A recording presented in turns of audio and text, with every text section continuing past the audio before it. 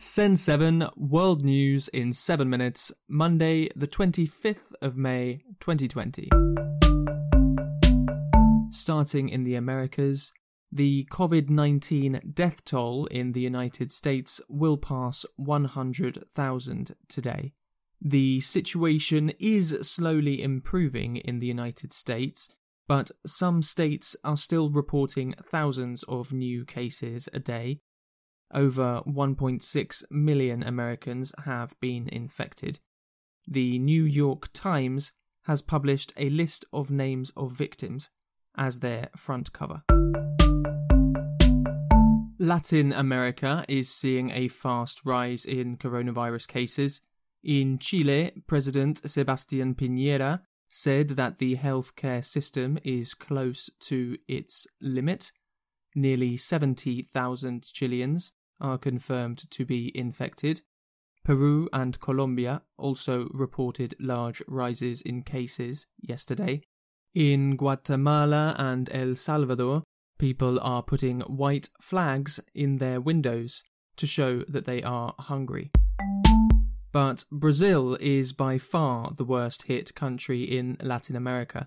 Almost 1,000 people were confirmed to have died from COVID-19 on Saturday, and a similar number was expected for Sunday. President Jair Bolsonaro greeted his supporters in Brasilia yesterday. Bolsonaro did not wear a mask, he shook people's hands, and he carried a young boy on his shoulders. Brazil has the second highest number of confirmed coronavirus cases in the world, with 360,000. However, experts say that the real number could be 15 times higher. Venezuela has received its first shipment of petrol from Iran.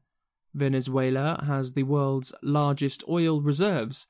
However, mismanagement has stopped Venezuela's ability to produce oil.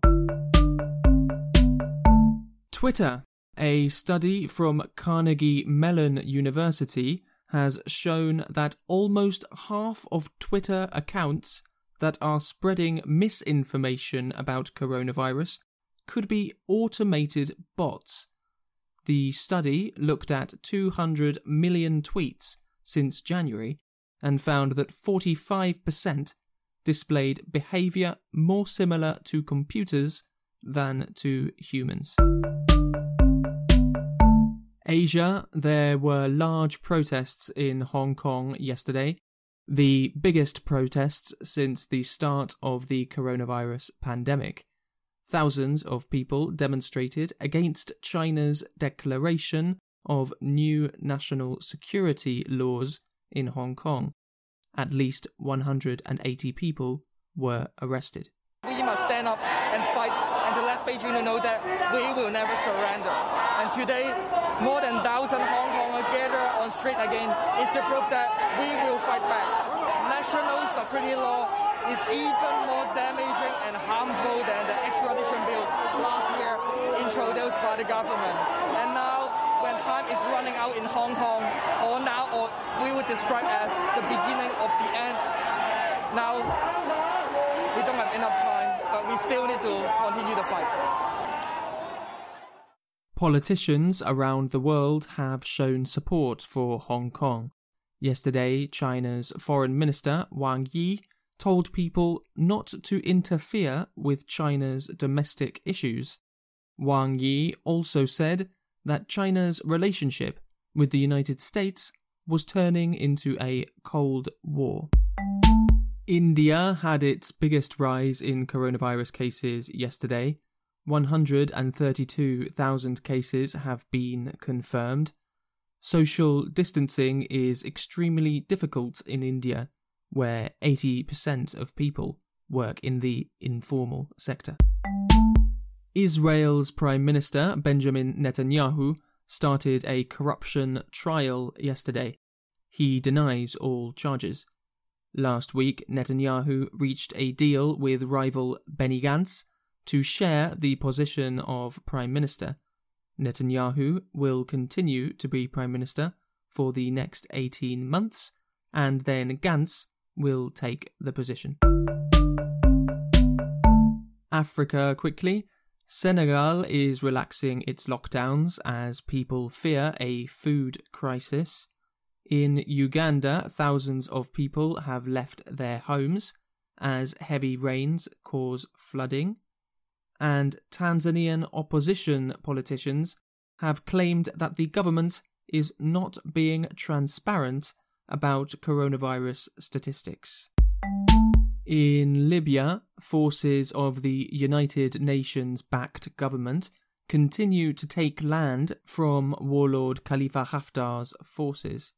It is thought that some of Haftar's foreign fighters may be trying to leave the country. Australia's west coast was hit by a huge storm yesterday. Perth, the biggest city in Western Australia, experienced winds of 130 kilometres an hour. Hundreds of homes lost power yesterday, but today should be calm. And the highest paid broadcaster in the world may be a podcaster. Joe Rogan has made a deal with Spotify worth an estimated $100 million. The Joe Rogan Experience podcast will be available on Spotify from September 2020 and will be exclusive to Spotify from 2021. Thank you for listening to Sen 7. I'm Stephen De Vincenzi. Have a great day. If you enjoy this podcast, please help to promote it by recommending it to your friends, sharing it on social media, or writing a review. Subscribe for free on Spotify, Apple Podcasts, or any other podcast app. Find old episodes and transcripts at sen7.org.